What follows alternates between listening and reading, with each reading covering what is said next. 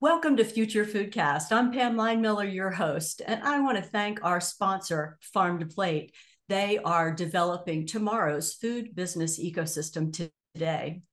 And today's episode is really, really interesting. Coming right here from the United States of America, we have a homegrown family business.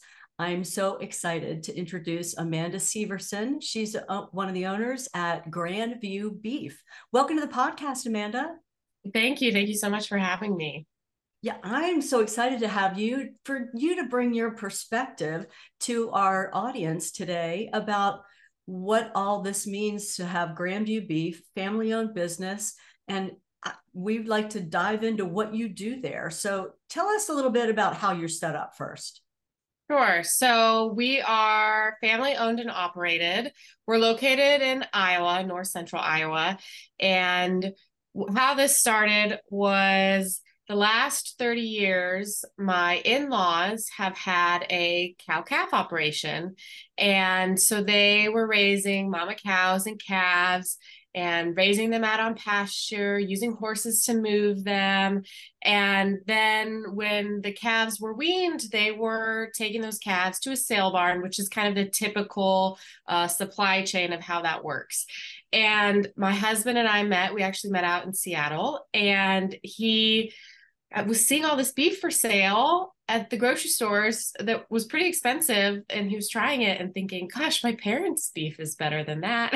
So he really wanted to give it a try to actually finish that supply chain. So buy the calves from his parents and then take them throughout the rest of their life, process and sell beef direct to people.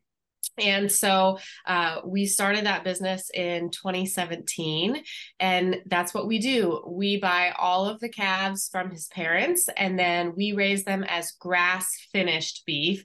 And I can talk a little bit about what that means later. And when they reach their harvest weight, we work with a local processor who processes it into all the different beef cuts, and then we sell it direct to consumer, whether that be through a farmer's market or online nationwide, shipping it all over. That's a really cool story because essentially you just expanded your husband's parents' business and added on to that to be a bigger part of that supply chain of the beef getting to us as end consumers. And the fact that it's homegrown here in the USA, I know that's very appealing to a lot of our American listeners. They're looking for supporting family businesses and businesses that are here in the United States. They like to buy from their own people and support, because it's hard, right? I mean, you're a small operator, and there are lots of operators that are a lot larger than you that have some different economies of scale.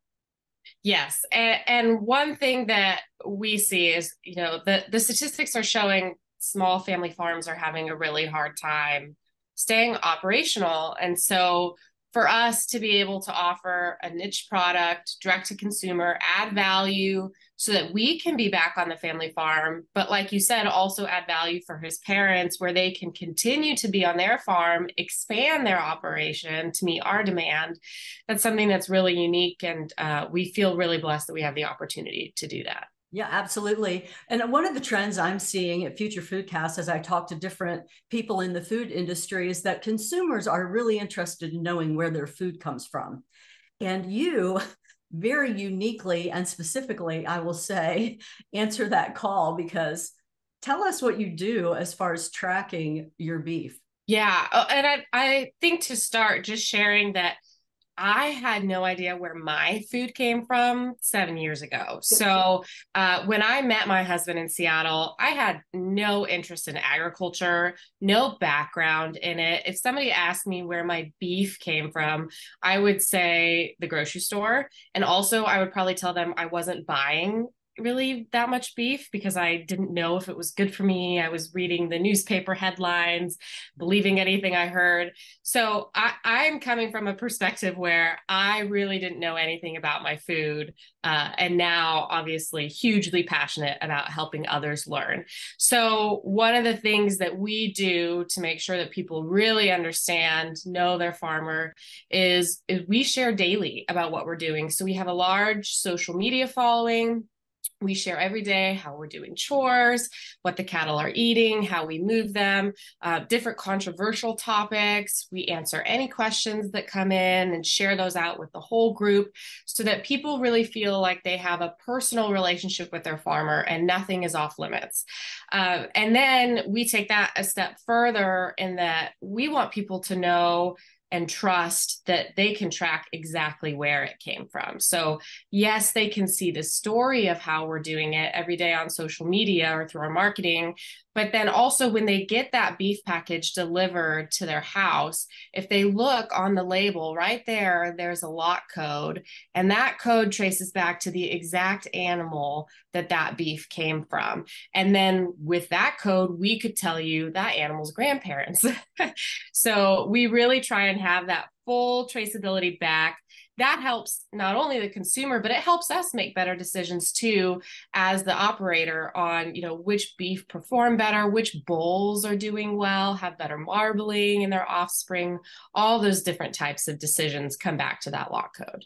Very interesting. So you can also discern, we want to breed more of this type or less of that type based on the output that you're getting in the actual animals from the different breeding matchups. Yes. So that way we can see, if we had a group of steers, that would be the boys that we, I guess I should give a little anatomy lesson for those who don't know beef cattle. So steers would be a male that was castrated, and that's what's typically used for beef production.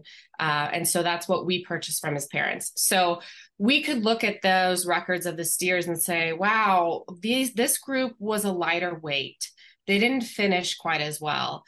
Oh, that could be traced back to this specific bull. And maybe we need to look at taking that bull out. Or on the other hand, wow, this group performed really well. Look at the marbling. Wow, that can all be traced back to this bull. We need to buy more bulls that have those type of genetics in them. And even the fact that we use bulls is a little old fashioned, but we're quite proud of that. So we do everything the natural way. Okay.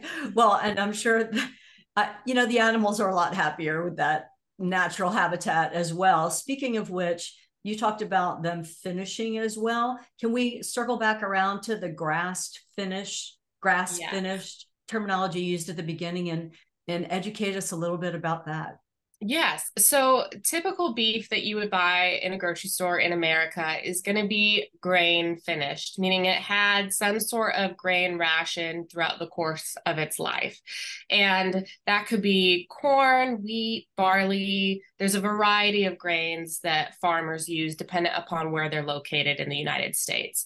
But the typical life cycle of a beef steer cattle that was going to beef production would be that it was born with its mother, probably out on a pasture-based system. Most cow-calf operations are pasture-based. And then when it was weaned from its mother, it would move more into a feedlot type system. Sometimes there's an in-between there where there might be on some pasture supplemented with grain. But then for the last portion of its life, it's going to be in a feedlot system being fed that grain ration. The reason why America has chosen to do that is that it is cheaper to finish beef that way, and it is faster to finish beef that way. So we need to feed a lot of people. We need to do it affordably. That was an easy answer. And then, of course, it helps our grain farmers in the area because they're producing the grain. So that would be the traditional system. That could take 14 to 18 months, and the animal would reach a total weight of anywhere from 1,200 to 1,600 pounds. And that's even probably on the light end of things. Okay. Us, on the other hand, as a grass finished, when that animal's weaned from its mother around 6 months, then we purchase it from Newt's parents. We bring it to our operation, which is just a mile away, and we finish it on a grass forage-based system, meaning that it never has grain of any kind. And there's nuances to that, right? Because actually corn is a grass. So we could technically graze corn until it reached a certain stage where it put on a seed head. But the important thing is we're not grazing anything that has like that cereal grain attached to the plant, or that's been dried and purchased from a farmer and feeding grain in a bunk. It's all grass that we're doing here. The differences that causes in finishing an animal are quite contrast to the grain finished. So it takes us anywhere from 24 to 28 months to finish the animal, as opposed to that, 16 months of the grain finished, much longer timeline. And the weights are not as big. So our average animal weighs about 1,200 pounds. And so there is more risk in keeping the animal alive that long. There is more cost. And that's why you'll see that grass finished beef costs more. And there's few people doing it. So there's really not a large amount of inventory there for people to choose from. Thank you for that explanation. And my next question is, why would I want to seek out grass finished beef, in your opinion? Because I realize there are varying viewpoints on what kind of beef people want to consume, but I'd love to hear what you see as some of the benefits of a grass finished product. Yes. And I always say this caveat before I answer this question.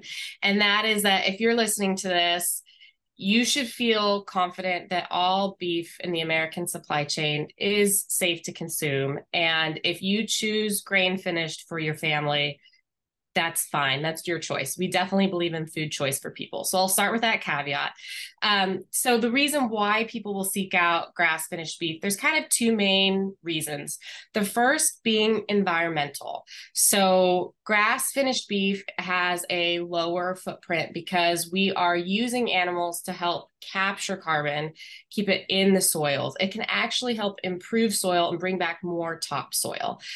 We see that on our farm. So we actually do a lot of data around soil testing before we've done a pasture-based system on a piece of ground, and then testing that ground 1 year, 2 year, 3 years, all the way up to 10 years, to see what are the changes that we're making in that soil because we're using a pasture-based rotational system with the cattle.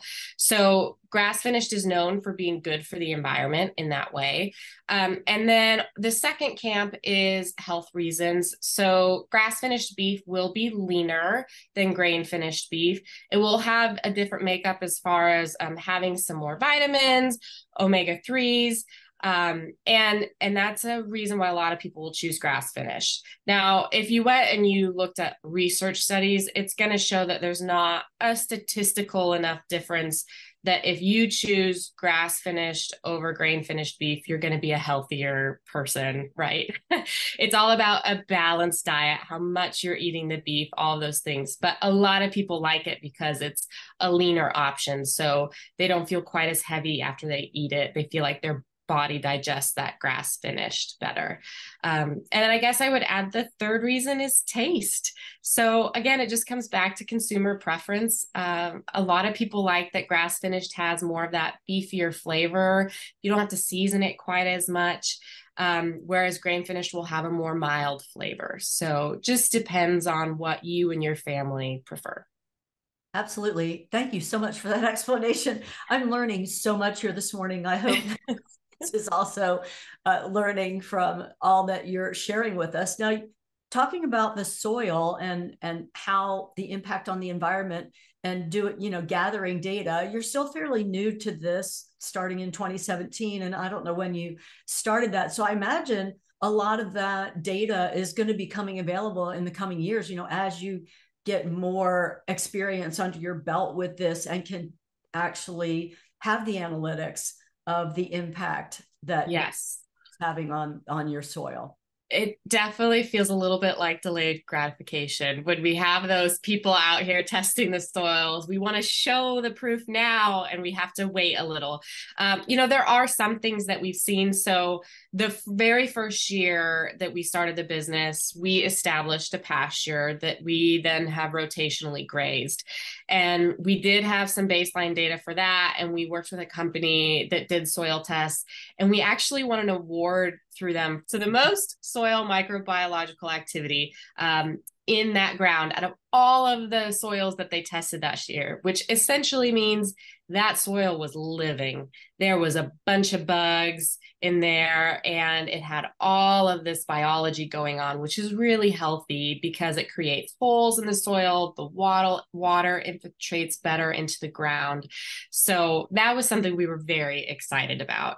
And then this last year, we took a piece of ground that has been row cropped for as far back as we could trace in history. So that would mean corn, soy every other year.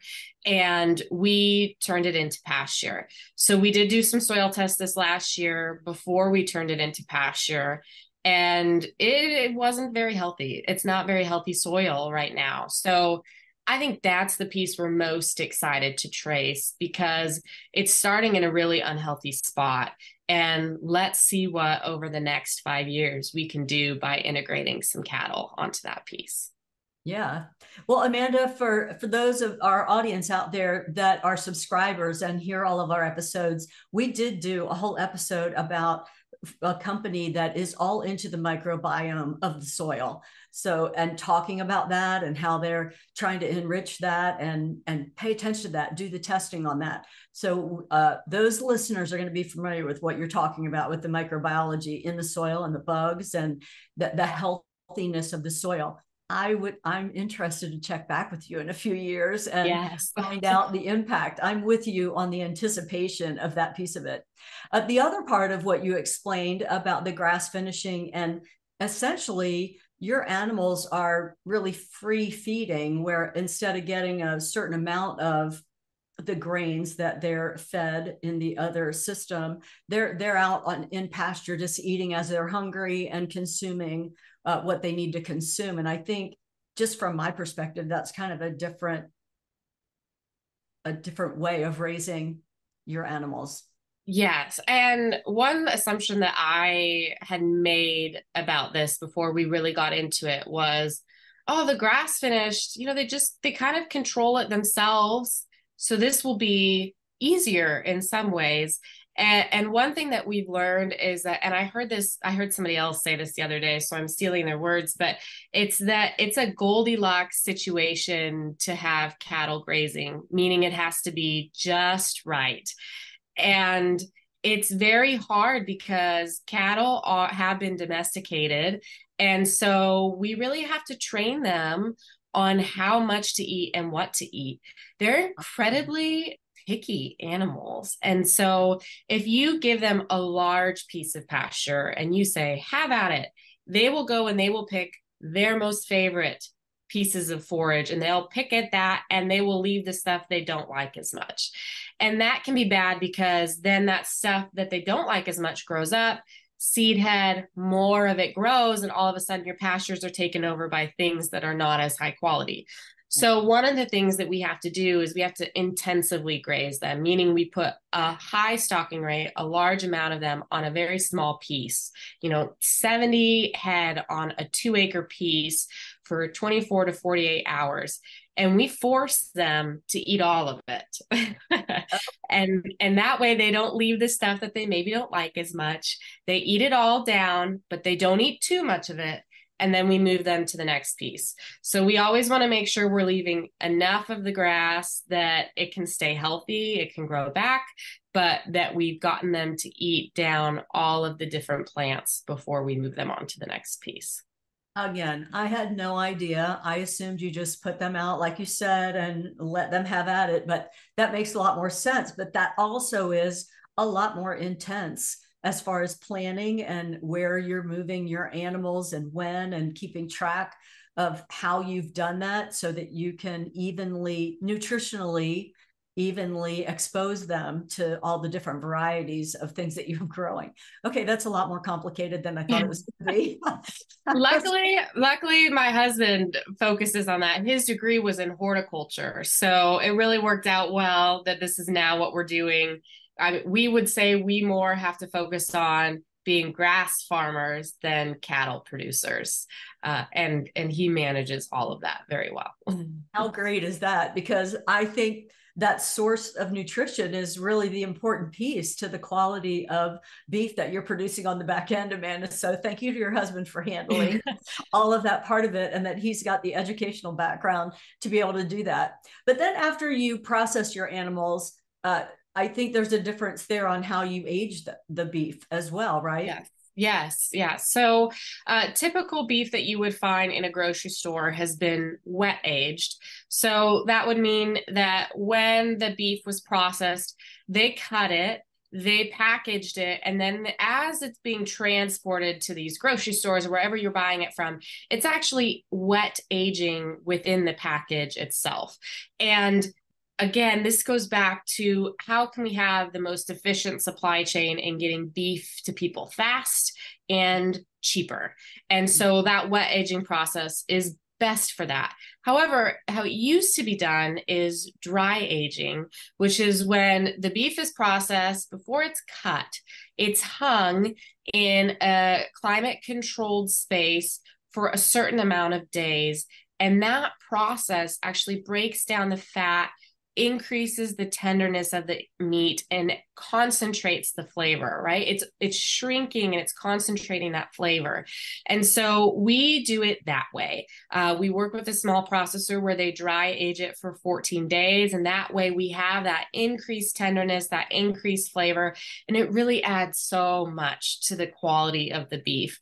And then it's cut and packaged, and it's actually, so it's frozen when it comes back to us. And that's another big consumer misperception. And one that I had is I thought, oh, you're not supposed to buy frozen meat. You always want fresh, right? But in reality, the way that these small processors freeze the beef when it's dry aged like ours, it locks in and preserves that flavor like a fresh piece of meat. So it's frozen at such a low temperature that you could keep it in your freezer for up to a year and it would have amazing quality, flavor, taste. You would never know that that piece of beef was frozen. So when we get it back, it's frozen, and then we store it in a big walk-in freezer and sell it direct from there.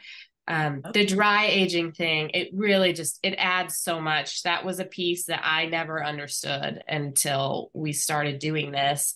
And now I'm kind of a beef snob because it just tastes so good.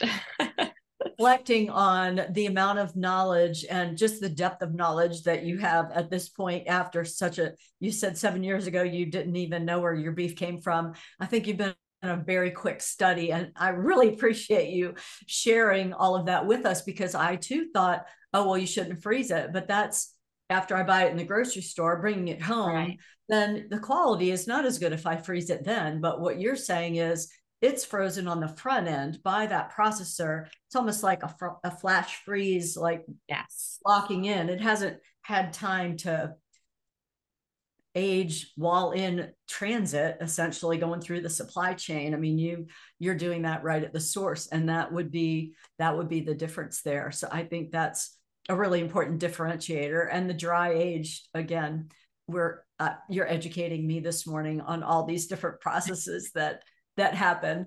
But and I hope what some people do, you know, if they hear this and they're like, I want to try it, but I wonder if there really is that big a difference. What we love to encourage people to do is go buy a pound of ground beef from your grocery store, and then buy a pound of ground beef from a local farmer, or you can go online and buy it from us, and cook them at the same time and just try it. And whichever one your family likes more, there's your answer for you. It's not right, wrong, or indifferent either way, but trying it, comparing it with different practices, different aging, you'll learn a lot about how different the flavors can be. Mm-hmm. And hopefully, if they choose to go that local farmer, now you've given them some good questions to ask about the process and how the beef is finished and how it's aged and all these different qualities of the process that go on, that again, the average consumer has no idea that all this happens on the front end before the beef even shows up for them to purchase. And I really appreciate you giving us a window into your life that way. Is there anything else that you would like to share with us, Amanda, before we go today? I think my big message to everyone is always just to know your farmer. As someone who didn't know a farmer myself, I was very confused walking into the grocery store. There are so many labels and claims and marketing schemes to try and get you to buy different things. And it's all so confusing to us, right? And to know what really is best for you, best for your family, you're going to learn that not necessarily by a sticker on a package, but by having an honest conversation with someone who is raising that food, whether it be produce or meat. Talking to the farmer, that's where you really learn and can ask questions and find farmers that align with how you and your family want to eat. So my big plug is, if you're ever confused in that grocery store, just go find a farmer that's raising that product, have a conversation with them, and it's amazing how much you'll learn. Thank you so much. I also want to thank our sponsor, Farm to Plate. They are just impacting the food supply chain in innovative ways. You can find out more at farmtoplate.io. Until next time, I'm Pam Line-Miller. If you enjoyed our interview with Amanda and want to see more like that, please subscribe and leave some comments. We'd like to know who else you'd like to hear from. Have a great week. Thanks for listening to Future Foodcast. Future Foodcast is powered by Farm to Plate, the leading food blockchain platform. Subscribe on YouTube or wherever you listen to podcasts to stay up to date with the very latest innovations in the food industry.